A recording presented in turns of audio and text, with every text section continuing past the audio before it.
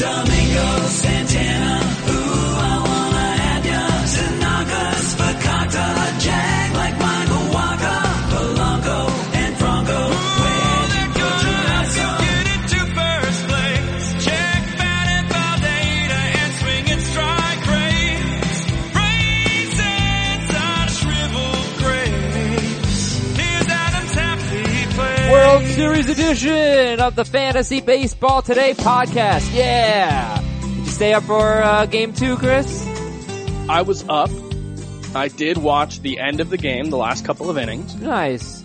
I was flipping back and forth. There was a very important Toronto Raptors Golden State Give Warriors me a break. game Are you on serious? as well, so I was, between commercial breaks, I was back on the Raptors game, but I watched the game. It was a good game. I didn't see the whole game though. I did stay. I said I wasn't going to stay up on Twitter. I wasn't going to stay up for extra innings, but I did stay up for extra innings, and it was fun. And I understand you were at a concert each of the last 2 nights. Yeah, I'm kind of dead right now. I've slept very little over the last 2 nights because I was at concerts, Adam. I'm sure you have heard of Against Me and LCD Sound System. I'm sure you're a big fan. I am often against you. Yeah. But I have never heard of either of those bands. Well, you went to UM. Mm-hmm. But you're a Miami guy. Against Me's a local band. They've I'm not got a Miami Florida guy. roots. I'm not a Miami guy. And LCD Sound System, they're the official band of New York City. Really? These days, Adam. They're doing a 10-night run in Brooklyn. Really? Later this month. Are they like CNC Music Factory? They are dancey. Okay. Okay, great. I wouldn't say they're CNC Music Factory. I would say that if you offered me free tickets to those concerts, I would have declined both times. Yeah, Against Me's a punk band. I can't imagine you are going to punk shows. Like 90s punk? Like Offspring punk? Or like more punk? Like real punk. Real punk than that. Okay, yeah, no, I don't do real punk. I do read emails though, fantasybaseball@cbsi.com.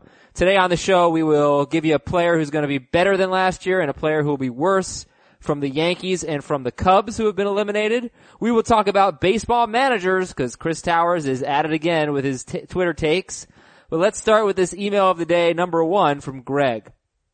I was listening to last week's podcast and I always wait on starting pitchers. I had a solid season overall and really just think that instead of investing in the aces, I'm going to be investing heavily in the players that are able to give me the rare power-speed combo. I really feel that if you build a strong core on players that provide that combo, you'll be able to piecemeal a rotation through the late rounds, waivers, and buy low trades. I got unlucky, but this strategy basically worked out perfect for me. I was wondering what your view is on this, Chris Towers, prioritizing the power-speed guys. I think power less than speed is the priority. Like if you can get guys who steal bases and don't kill you, I think that's obviously the win, but I'm at the point where I really want one of those 50 steal guys and there's only 2 of them, maybe 3. So I'm going to want Trey Turner as the priority or Billy Hamilton on my team because that's just, especially in Roto, that gives you such a boost. Mm-hmm. This conversation is really for points, for Roto leagues and categories leagues, not for points. But, yeah, it's interesting. You want the power speed guys. There really aren't that many. Depends how you define it. I looked at just 2020 guys. Yeah. Which is, like 2020 is less than 1 home run and less than 1 steal per week. So that would be like 26. But 2020, there were 9 2020 guys this year. There were 9 2020 guys last year. There were 4 who did it twice in a row. Altuve, Trout, Betts, all top 5, 6 picks last year. And then Will Myers, who had a weird year, killed you with batting average. Yeah. It's interesting in like an auction that maybe you try to get Altuve and Goldschmidt. Like Goldschmidt fell just short, but he's around there. But I don't know. Something I'm going to consider next season is whether it might not make sense in Roto leagues to start acquiring more of those high strikeout middle relievers. I haven't done my research on this yet, but it's something that I look at. There were 15 relief pitchers who had at least 90 strikeouts last season, and a handful of them were closer types. but only about half. And then you had guys like Chad Green, Chris Davinsky, guys that pitched a decent number of innings, Yusmeiro Petit, and had a lot of strikeouts. I'm wondering if those guys might not be undervalued in terms of filling out. You know, maybe you do go with, you know, the strategy where you look to acquire 2 of those 10 ace pitchers or whatever. And then maybe it's about filling out the last few spots in your rotation with some of those guys. It's kind of interesting. I think Heath did a lot of that in categories leagues. And unfortunately, we haven't been able to have him on in a while, but I would like to know how that worked out for him. Mm-hmm. I know he was winning our Roto League for a while. He was like neck and neck first to second place, and he ended up in 4th, but he ended up a half point behind second place. And, you know, he's got a lot of baseball teams and a ton of football teams. So when football starts, I know it's hard for him to focus on baseball, but his pitching staff at the end of the year was Gausman, Barrios, Carlos Martinez, and then Raisel Iglesias, Mike Minor, Wade Davis, Kenley Jansen. That's 4 relievers there. He also had, did he have any? He had Andrew Miller, he had David Robertson, and he had he had some and starters. Just what makes me think this is, like, you look at strikeouts are way up across the league, but I'm not necessarily sure strikeouts are up among starting pitchers, at least outside of those elite guys who pitch a bunch of innings like Chris Sale, Max Scherzer. So I just wonder if you're better off getting the elite ratio guys who can also help you out in strikeouts and maybe get 2 of those guys to replace 1 starting pitcher. Mm-hmm. Yeah, to finish up the power speed thing, the other players who had 2020 this year, Altuve, Trout, Betts, and Myers, also Tommy Pham. Sneaky. Good season for him. He had a fantastic season. Elvis Andrews, we didn't see that coming. Brett Gardner, we didn't see that coming. 21 home runs was a career high. Keon Broxton was a 2020 guy, but he really wasn't that good in fantasy. Yeah. You know? And then Benintendi was exactly 2020. Whit Merrifield was 19 homers, 34 steals. So yeah, I mean, it's just hard to project. Steals are so fluid. But I think especially when you're talking about like the 15 to 20 steal range. Right. Because those guys tend to, you know, Anthony Rizzo had like a 16 steal season a few years back, right? Like the way I'm kind of starting to come to it is like, if I can get Billy Hamilton in the 5th round of a Roto League, I know he only provides 2 categories worth of value, but you don't really need to worry about steals otherwise with him. Yeah. And I think it also depends on how many roster spots you have on your team, because he won't hurt you as much in batting average. And he won't hurt you much in every other category if you have a lot of other hitters who can make up for it. All right, email of the day number 2. It would be awesome if you could dedicate a show to just the different types of leagues you can join. Best, worst, most difficult, most fun, most original. You might have already done this, but I'm a new listener this year. And I don't have your name, emailer. Let me find that. I apologize. Chris, what's your favorite league? Head-to-head categories tends to always be my favorite type of league in baseball. A lot of people really like the league-specific formats, the NL and AL only. Boo. I'm not a fan. No, bad. That's for the obsessives, and look, I do this for work, and I love it, and I do enjoy playing fantasy baseball, but that requires a level of dedication that just, like you can't have a life if you play especially we play in NL and AL only leagues. Yeah, you don't want to do that. I think head-to-head category is definitely my favorite too, but points leagues are, for the novice, for the beginner, points leagues are great. They're a really easy transition from football to baseball. And weekly lineup setting makes fantasy baseball a lot easier. Yeah, and I would just say, if you want to start getting into other types of leagues, I actually think we don't really do any of them here. I don't think I'm in any of them, but Sim leagues? I like salary cap. Oh, leagues. salary cap. Because that's always fun when you have I've done that in basketball. Wait, I've never done it in baseball, what is but a it's always salary fun in cap? basketball when you have Carmelo Anthony making $28 million a year and he's not owned, even though he's obviously, a startable fantasy player, but he's just not good enough to justify that. That's always fun. So you use their actual baseball salary? Yeah. Ah, that is interesting. Yeah, that would be cool. And you'd have to, what would your budget be? I mean, that's kind of the problem with baseball is, Yeah, there's not an actual salary cap, but I Right. think you can just set it at like the average. hmm And then you really have to think, like, is Max Scherzer worth his $30 million salary? Is Giancarlo Stanton? It's an interesting way to play fantasy. Ooh.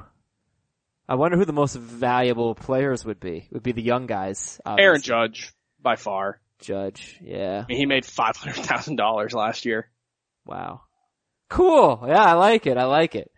Alright, so thank you. That was Alan, by the way. Alan with the email. Thank you, Alan. Shout out to Alan. Alan, you have been shouted out. Now, Alan, now that we've answered your question, you have to get on a movement watch. You have to put a movement watch on your wrist and tell all your friends. Because recently I've been telling the fantasy football audience about movement watches. Now I want to tell the fantasy baseball audience. Watches are great. Chris, you love watches. You're a watch guy. I got some watches, yeah. Yeah. I'm a watch guy now too. It's all thanks to Movement Watches, and it's spelled MVMT. The URL to get a great offer is this. MVMTwatches.com/FBaseball. MVMTwatches.com/FBaseball. 15% off, free shipping, free returns. An awesome deal. The hardest part about Movement Watches, when you go on the website, there are going to be so many that you really like. I narrowed it down to like 8. I had to ask so many friends and family members. It took me like a week, and then I finally said, all right, you know what? I'm going with the Ryan. And I love the watch. It is beautiful. It's not gaudy. It's not showy. It's minimalist. It's cool. It's just classy. And at department stores, you want a watch, you're talking $400 or $500. I mean, obviously, you want a super high-end watch. They're a lot more than that. Movement watches start at $95. And that's why over 1 million Movement watches have been sold in over 160 countries. So get 15% off today with free shipping and free returns. MVMTwatches.com/FBaseball. That's MVMTwatches.com/FBaseball. Join the movement. If you can't remember that URL, please feel free to email or tweet me, and I'm happy to help. It's time for Chris's dumb tweet of the day. How did you pick just one? Oh man. Chris says, most managers don't make a difference one way or the other. Oh, What are you disagreeing with here? Of course they make a difference. How could they But not? that's not what I'm saying. So what are you not what you're disagreeing saying? with? Most managers don't make a difference. There are good and bad managers, but for the most part, they're replaceable. I'm not saying Joe Girardi's not a difference maker. He might be, but for the most part, if you put Joe Girardi on a team and you put Don Mattingly on the team, they're gonna have very similar outcomes. Yeah, but that doesn't mean most managers don't make a difference. Saying they're replaceable, I think, is different than saying they don't make a difference from each other. Well, you should have said that. And That's what I said.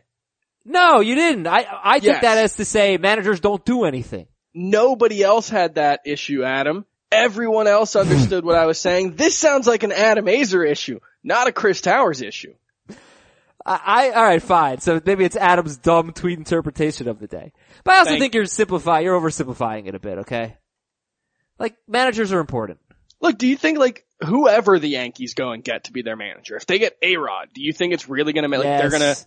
there's gonna be That's like a horrible 9-game idea. difference between what the Yankees do next season I mean, if it they could have be. A-Rod versus Dusty Baker? See, the Yankees should hire Dusty Baker for God's sake. This guy I is such agree. a great manager. I mean, come on. How could you fire So him? the Dusty Baker thing, like, people act like Dusty Baker can't walk without tripping over his feet. Like, people talk, and I'm an analytics guy. I'm a numbers guy. And Dusty Baker makes a lot of decisions that I don't agree with. Batting Jason Worth second all season is dumb. You should not do that. But it's also like, you're talking about relatively small differences between batting Jason Worth fifth versus batting him second. And he does something right. Yeah, he wins all the time. Like, you can't keep winning 90 games every year on 4 different teams as the manager and be the incompetent idiot that people seem to think Dusty Baker is. Nah, I mean, I think I would love for the Yankees to hire him. I can't believe they're not bringing Joe Girardi back. The thing is, I trust Brian Cashman. I think he's a great GM, and obviously he knows a lot that we don't behind the scenes, so maybe there's a reason. And he's also just been there forever. Sometimes you just want a new voice. I guess, but I think Joe Girardi's a great manager. I think he does a great job. I think they overachieve every year. I was very surprised. I will say, not great in his 1 year with the Marlins. He won Manager of the Year. Made some really dumb decisions that set the franchise back. Like, His handling of the young pitching staff was very bad. really? There was a point where Josh Johnson, I think this was when he had Tommy John surgery right before. They had like a 2.5 hour rain delay in the 4th inning, and then he brought Josh Johnson back in. Well, he's learned from that mistake. That's for sure. I think baseball has learned from those mistakes. But, so the Yankees aren't bringing Girardi back. Boston hired Alex Cora, who was Houston's bench coach, or still is. The Mets hired Mickey Callaway, who did a great job with the Cleveland pitching staff. He was the Cleveland pitching coach. I hope that translates to the Mets pitchers. And the Indians are going to the Red Sox pitching coach Carl Willis, who was a former Cleveland pitching coach and is now the Indians pitching coach again. And the Cubs. We have no idea if any of these guys are going to be good. No clue. No clue. We're guessing on managers. Yeah, absolutely. But Dusty Baker's going to be good unless he goes to just a terrible team. So that's Chris's dumb tweet and Adam's dumb interpretation of the day. Some news and notes. Yasiel Puig has blue hair. He's the best. Did you see him freak out over not catching that ground rule double? No. Oh my gosh. So, what was it, the 9th inning maybe? It was late in the game. Someone doubled. I want to say it was Bregman. He hit the ball really hard the other way. Puig dives for it. It bounces out of his, it would have been a highlight reel catch. It bounces out of his glove and into the stands for a double. Oh wow. He, without even, it was such an immediate reaction. He rips his glove off his hand and flings it down on the ground. He starts cursing. He's so pissed. I've never seen anyone react like that. Yasiel Puig is, my favorite thing about this playoffs, I have two favorite things about this playoffs. One is Clayton Kershaw just absolutely stomping all over the idiotic, he's not clutch, he sucks narrative. Glad you brought that up. Cause awesome. I knew it. I thought of awesome you yesterday. I or thought 2 of days you. ago. I thought of you when he had that brilliant start of 11 strikeouts. But go on. That was your favorite thing. What was your second favorite thing? Well, no, that's my second favorite right. thing. My favorite thing is just the world having to come to grips with Yasiel Puig's greatness. Like nobody can deny it anymore. Like even what's his name? The guy in your city who hates everything fun. Chris Russo? No, Mushnick, I think is his name. Oh, he wrote Phil an Munchkin? anti-Puig column. Like, how can you watch this playoffs and think Yasiel Puig is not amazing for baseball? Alright, you probably don't read Phil Munchkin. Oh, I'm very much aware of him. Yeah, I don't read him anymore. He's a miserable curmudgeon. And But he how hates can everything. you watch this playoffs and think Yasiel Puig is anything but great for baseball? Did you see his quote on Carlos Correa's bat flip yesterday? Yeah. He's Great. fun. He was like, well, it was a little higher than I usually do. Yeah, he's fun. Absolutely. And he has blue hair. And My wife dyed her hair blue in honor of Yasiel Puig. Are you serious? No, she just dyed her hair blue. Maybe he did it in honor of her. Maybe. So Clayton Kershaw has a great game one. And he allowed a home run in game one. That was the 9th consecutive start in which he allowed a home run, the longest stretch of his career. According to CBSSports.com, the longest stretch before that he'd ever allowed a home run in consecutive games was 4 games in a row. Meanwhile, yesterday, game 2, World Series record, 8 home runs, and Dallas Keuchel says, quote, obviously the balls are juiced. I think they're juiced 100%, but it is what it is. I'm just glad we came out on top. There's nothing else we can say. It is what it is. That's the reality of the game until it's not.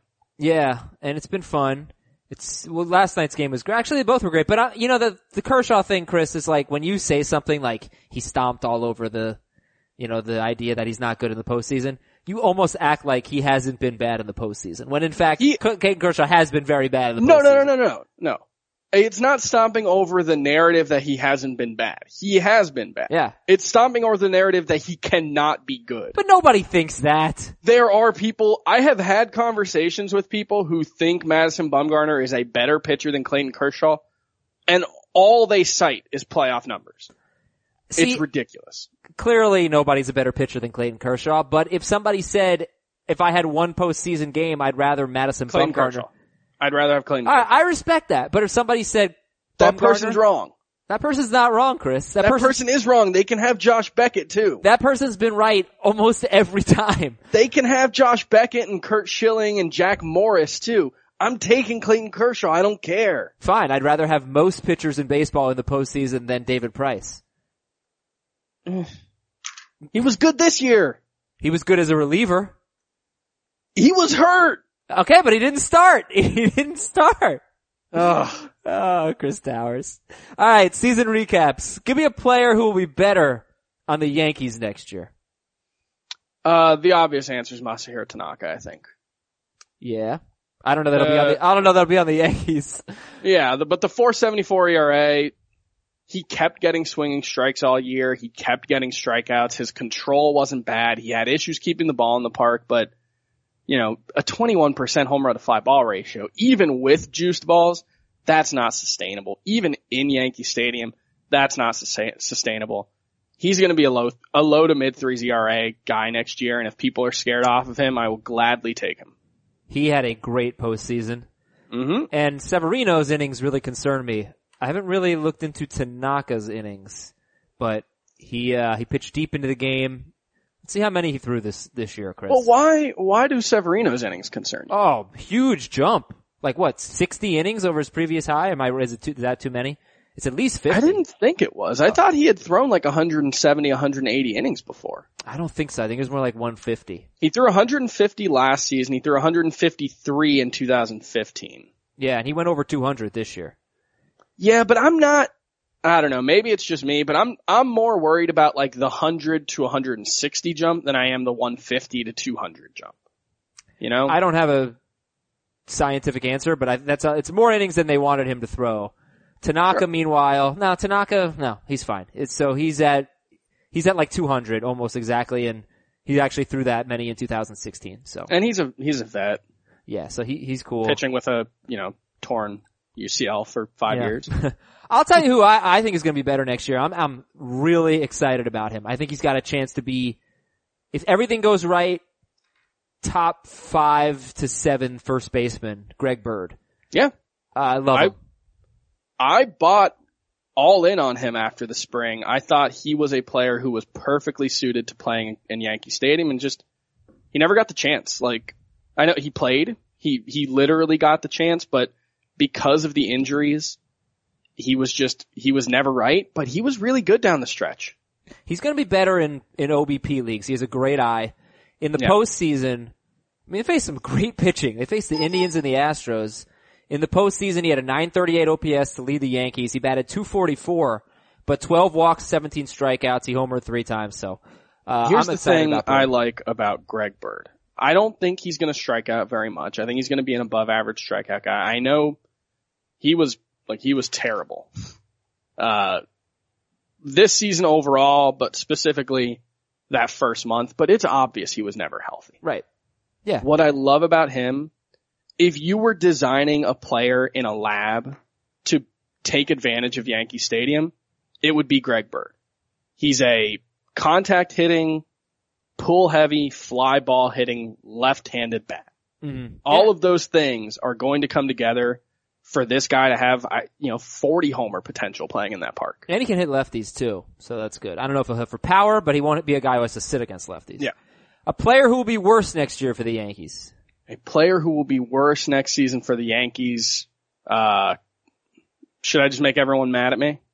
If you say Aaron Judge, I'm not going to be mad. It's Aaron Judge. Yeah. He's obviously going to be worse. We already saw it. Like Aaron Judge is not going to be the best player in fantasy next season. I call me crazy. He was the number 1 player, right? I don't think so. Well, he's not going to be one of the 3 or 4 best players in fantasy next season. I think Charlie what Blackmon might end up being the best year of his career. I think it's going to be a lot like Mookie Betts, actually. He will have a very good season that is not nearly as good as the one he had this year. Oh, I'm glad you mentioned that. All right. Put a pin in that, because I'm going to give my guy. I have a question mark on this. The player who will be worse next year. I went with Didi Gregorius. So he missed about a month, but from April 28th on, when he returned, when he made his debut, Didi was the number 6 shortstop in points, number 7 in roto. It was awesome.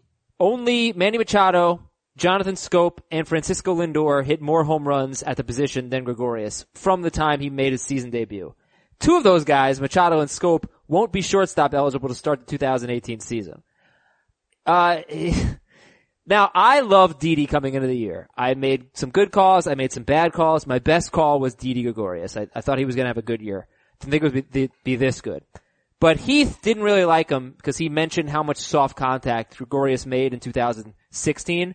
Mm-hmm. And I didn't look it up in 2017, but I did see he was up. He was 396th in average exit velocity, tied with Zach Greinke. He doesn't hit his home runs very far, but that's fine. Yeah. I think that's fine because everything I said about Greg Bird, a lot of that applies to Didi Gregorius. He doesn't have the raw power Greg Bird does. He hits a lot of 378-foot home runs. Those still count. And they are, as far as I know, not moving the fences out in right field in Yankee Stadium. But if you He's look a at full heavy hitter. Look at his home road splits. He was better on the road. That's what's incredible. And also, like, people think he's a legit star when you factor in the defense. And I don't know, he might be this good of a hitter.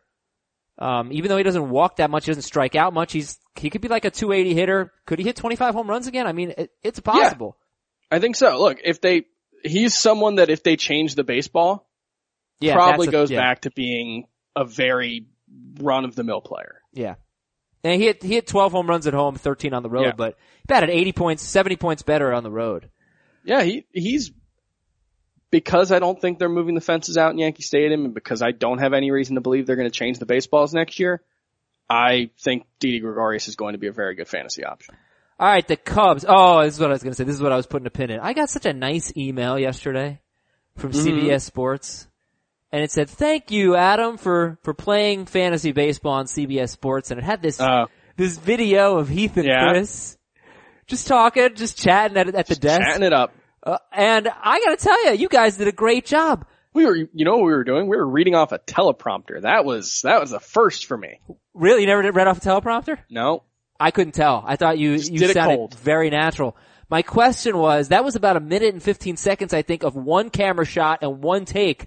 Did you do it all on one take, or did you guys have mess ups? We messed up one time, but it was only because we had never read the second half of the script, and we decided to try to do it without having read that, which didn't work. That's a mistake. You always want to rehearse your teleprompter. Yeah. You guys did great. That was really cool. I enjoyed that video a lot. Thanks. I wish Scott had been there. Yeah. Scott's obviously the guy.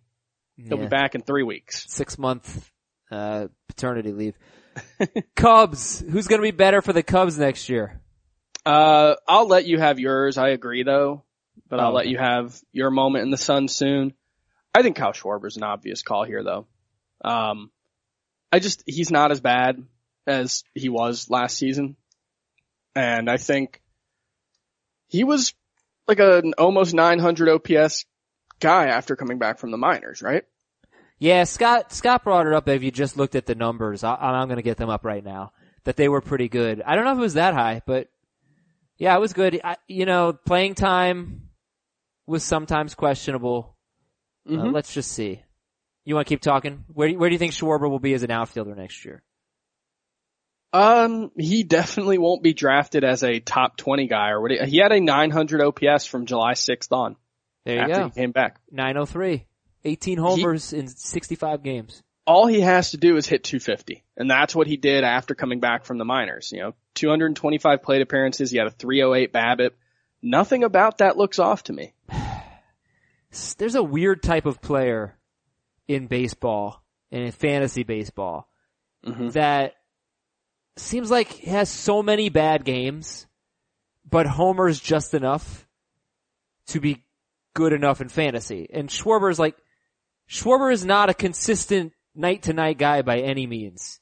No, when he gets hot, he gets red hot. He's just someone that everyone was way too high on him coming into the season. Yeah, I was the guiltiest party. His track record was pretty good, but he wasn't like a superstar in 2015, and we were treating him like he was going to be, I think the problem was we didn't factor the downside. And the downside here was obvious. He's a horrible defender, so they're gonna look for excuses to get him out of the lineup. He strikes out a ton and he can't hit lefties. And when you're treating a guy like that, like he's got superstar potential, and I think Kyle Schwarber still does, you have to still factor in that risk. And I don't think we were doing that when we were drafting him as a top 20 outfielder. But his defense had nothing to do with it. I mean, they gave him every chance to succeed, and he was Sure. so bad for half the season. By the way, this is what I'm talking about. So, last 65 games, which is when he got called up, July 6th on, he had that 903 OPS. 65 games, he had 8 games with multi-hits. 8 multi-hit games, and I think only one of them was a 3-hit game. I think the others were 2-hit games. Sounds about right. And that's just like, you just look at the game log, it's like 1, 1, 1, 0, 1, 1, 1, 2. And I don't know, it's almost surprising to me that he had a 903 OPS, which is exceptional, in that stretch. Cause most nights he doesn't do anything. But I guess he just has enough nights where he homers, and it helps. Yeah, and he also didn't play every day, in that stretch, so those numbers are a little skewed. I'm not saying I expect him to be a 900 OPS guy, but I just think he's bound to be better than what he hit 217 last season. I'm not sure, but yeah, I'm now counting. 211. In that 65 game stretch, there were probably about 10 games where he had 1 plate appearance. So, keep that in mind. Can't have a multi-hit game when you have 1 plate appearance. My player who will be better is Chris Bryant. He went from being he had the Mookie Betts here. He went from being the number 7, number 5 hitter, 7th in points, 5th in roto in 2016 to 15th in points, 30th in roto in 2016. I think he went down 10 home runs. I just think he had an off year. I think he comes back, might win the MVP again next year. Yeah, and I also think, like, if you're talking about guys who could join Stanton and Judge as 50 homer guys, he hasn't been that yet in his career, and he may never be. We may have been, a little over enthusiastic about him based on his minor league career, but what I love about him is the raw power and the strength are still there. And if that breakout happens, coupled with his improved contact rate over the last couple of seasons, he struck out 19% of the time this year. That's above average. Yeah. His Or walk to below strikeout average, ratio. I guess. He and Mookie Betts both improved their walk to strikeout ratios and had worse numbers. So you gotta like the changes they made at the plate. Fully agree with that. I actually think the Cubs are kind of like the Red Sox in that when you're looking for players who will have a better season, I could probably throw 6 or 7 guys at you. Mm-hmm. Yeah. I think Addison Russell's going to have a better year. I think Ian Happ's probably going to have a better year. I know his were mostly playing time issues. Who's gonna have a worse year?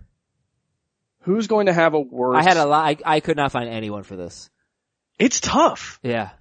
It's really tough because like the Red Sox, there was nobody that really played over their head. Yeah, I thought maybe Wilson Contreras. Maybe Wilson Contreras, maybe Kyle Hendricks, although he only threw 140 innings. I went with Javier Baez, even though Okay. I'm grasping for straws, but he hit 273 2 seasons in a row. And I'm just amazed that he can do that with such bad plate discipline. And we know the way he swings at pitches out of the zone. He went 2 for 26 in the postseason. I'm surprised he's a 273 hitter, but he's done it 2 years in a row.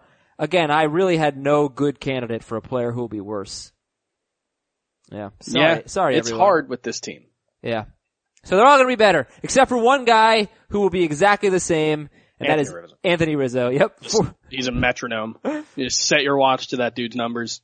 4 straight seasons with 31 or 32 home runs and OPS within 30 points, 899 and 929. 4 straight years. And you can't get much better than the SeatGeek app. I've had the app on my phone for a couple of years now, ever since they started sponsoring this podcast. And it's been, maybe the most useful app I've had. Every time I need tickets, the first place I go is SeatGeek. And I've been lying to all the listeners.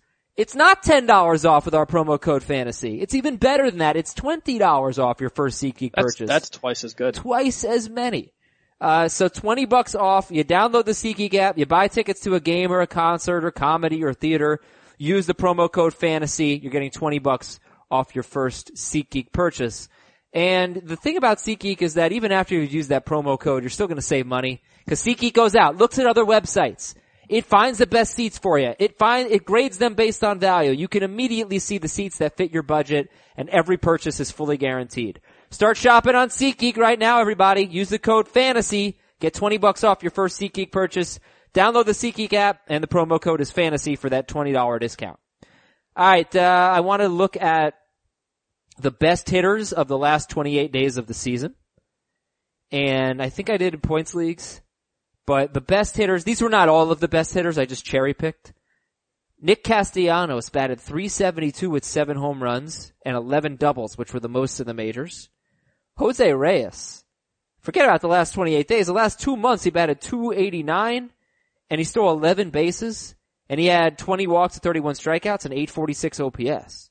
That's Reyes. Tommy Pham was outstanding. Batted .293 with 4 homers and 8 steals and almost as many walks and strikeouts in the last 28 days. And for the season, he was number 21 in points at outfield, and that was with playing 128 games. And Pham was number 11 in Roto. Carlos Gonzalez batted .380 with 6 homers and 10 doubles and 1 walked every 2 strikeouts basically. And Ozzie Albies was very good as well, batting .286 with 4 homers, 6 steals, 10 walks, 4 doubles in his last 28 days. Castellanos, Reyes, Pham, Carlos Gonzalez, Albies. Chris, who do you think can carry it over to next year? Well, it was nice to see Nicholas Castellanos kind of live up to the expectations that I set for him. The fact that he ended up as a top 10 third baseman is actually a really nice sign because the batted ball data for him was just exceptional last year. So I'll buy him. I don't think the price will be too high. I think he's a pretty good player. I think he's developed into not a superstar, but a useful guy. I can't buy Jose Reyes, just the age, I think the declining skill set. Maybe it'll be there the way it was the last 2 months, but I think that was fluky. As long as Tommy Pham's eyes are working, I think this dude can rake. He played 128 We've seen games. flashes of it before. If he had played 150 games, he would have been the number 6 outfielder in points leagues. Yeah, I mean, look, we've seen flashes of this over the last couple of years. There's always stretches where Tommy Pham just tears the cover off the ball and then goes into long slumps or gets sent down or doesn't have an everyday role. But I saw on Twitter the other day, he thinks the eye issue is really the key, and he said, the difference this year was he had 2015 vision this year. Oh, that's not fair. I want 2015. If he can see the ball, I think he's gonna hit the ball. I think it's as simple as that. 2015, he can see the ball from like the right field bleachers. That's and then terrific. I like Ozzie Albies' skill set. Not a superstar player. I worry a little bit of that there might be some, Jose Peraza potential for him where he just doesn't hit the ball well enough to put the skills that he has, the speed, the contact ability. But I like the skill set there. Okay. So you skip Carlos Gonzalez, you don't care about him, you hate him. I just don't know what to do with it. I really don't. I'm not gonna lie. You buy low. I'm not gonna lie and say that I have any confidence in anything with Carlos Gonzalez at this point. You buy low the day before your trade deadline. Sure. Carlos Gonzalez. This year you could pick him up.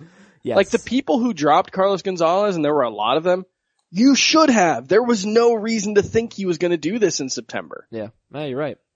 All right, let's read emails here. We have an email about Ohtani. I'm going to save it for another show. Hopefully he'll sign relatively early and we can talk about it. But, here's this from Ryan. Dear whoever's on the podcast besides Adam today. I am in a 5x5 categories league with 4 keeper spots. No limit on how long you can keep them.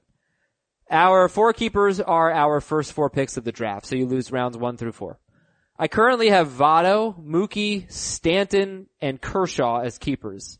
Yeah, that's the end of the email, right? I don't know. Votto, Mookie, Stanton, and Kershaw. My other options are Bellinger and Bregman. Would you substitute any of them for Bellinger or Bregman? Again, they're Votto, Mookie, Stanton, and Kershaw. I guess you could consider Votto swapped out for Bellinger just because in 2023, Cody Bellinger's probably going to be better than Joey Votto. But flags fly forever. Cody Bellinger's not going to be as good as Joey Votto next season. There's a pretty good chance he's not going to be as good as Joey Votto in 2019 either, with the way Joey Votto's aging and the fact that he just had maybe his best season ever. So I think you stick with it. It's going to be tough to let Cody Bellinger go and know that you could have him for the next 10 years.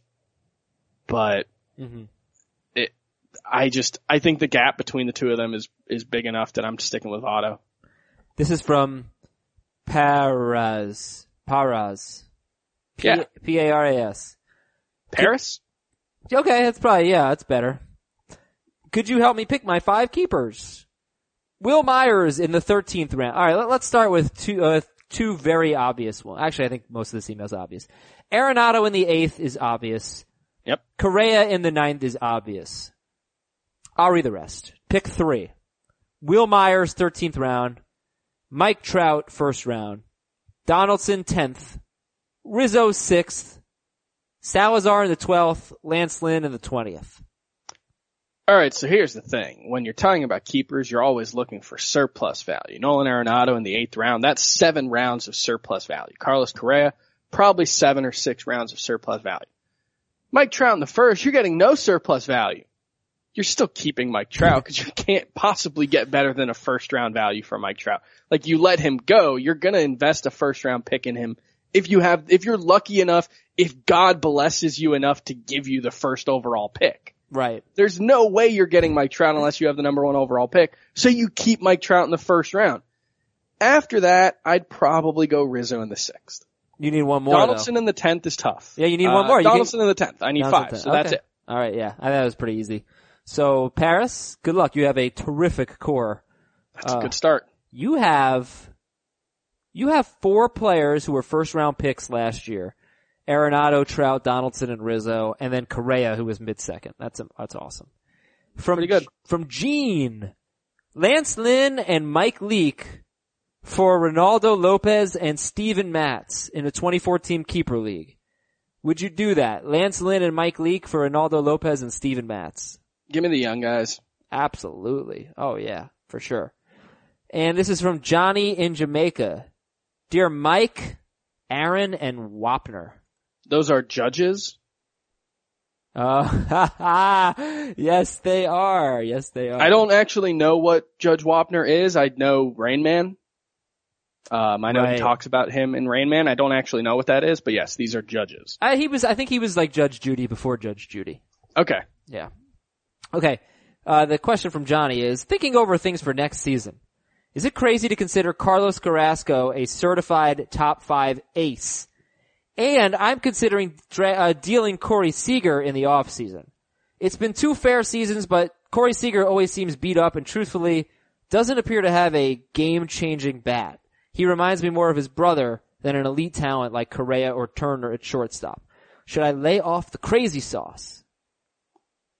I think Corey Seager is pretty special. I mean, when your down year is 295 with an 850 OPS and you're a shortstop, the only thing he doesn't do is steal bases. You'd like to see more of that from him. He might not be on the Carlos Correa level, but we also probably haven't seen the best of Corey Seager.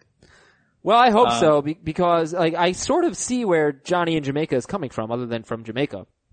Because in 2 seasons, Seager has been number 5 in points, number 7 in roto. That was in 2016. And this past year, 2017, he was number 7 in points, number 10 in roto. And the lack of steals is actually a really big deal because this is a position where you get steals. Yeah. And he doesn't do it. He gets like 3 a year. No, it's not totally unfair, but I just think what might be happening here is something we see a lot in sports and in fantasy sports as well, is when you're told a young player is going to be a super duper star and they're just a regular old plain superstar like Corey Seager, I think it's easy to overcorrect and say, well, this guy's overrated now. And I think like, you look at like the turn that Anthony Rendon made this year, where he turned into a legitimately elite hitter. There's no reason Corey Seager can't do that. Like that, I think, is on the table. Does he have to hit more than 25 or 26 home runs? Sure, but I think he absolutely has the ability to. Okay. Okay. And, Carrasco as a top 5 pitcher. It's realistic. Yeah, it's not unfair. He doesn't have the dependability of the top 5 guys. Yeah. Kershaw, Scherzer, Kluber, Sale. Yeah, those guys are clearly ahead of him. I think you can throw him in the mix after that, but he's been up and down. His ERA is never quite as good as you think it should be. Yeah. He has clunkers. He's clunker He has what? prone. He He's clunker prone, that Carrasco. Just these bad starts out of nowhere. And I think him and Carlos Martinez is another guy like this, where they exemplify the difference between command and control. Like Carlos Correa doesn't walk that many people, Carrasco. but there are stretches where you're like, I don't know if this guy knows where the ball's going. But the stuff is obviously great. He has top 5 upside for sure. Who would you rather have next year, Carrasco or Syndergaard?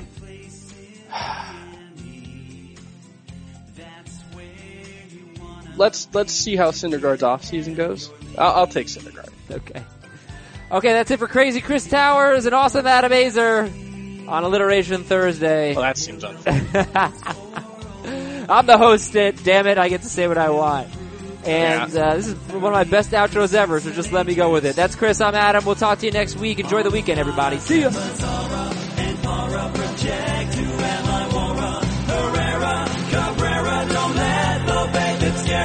Machado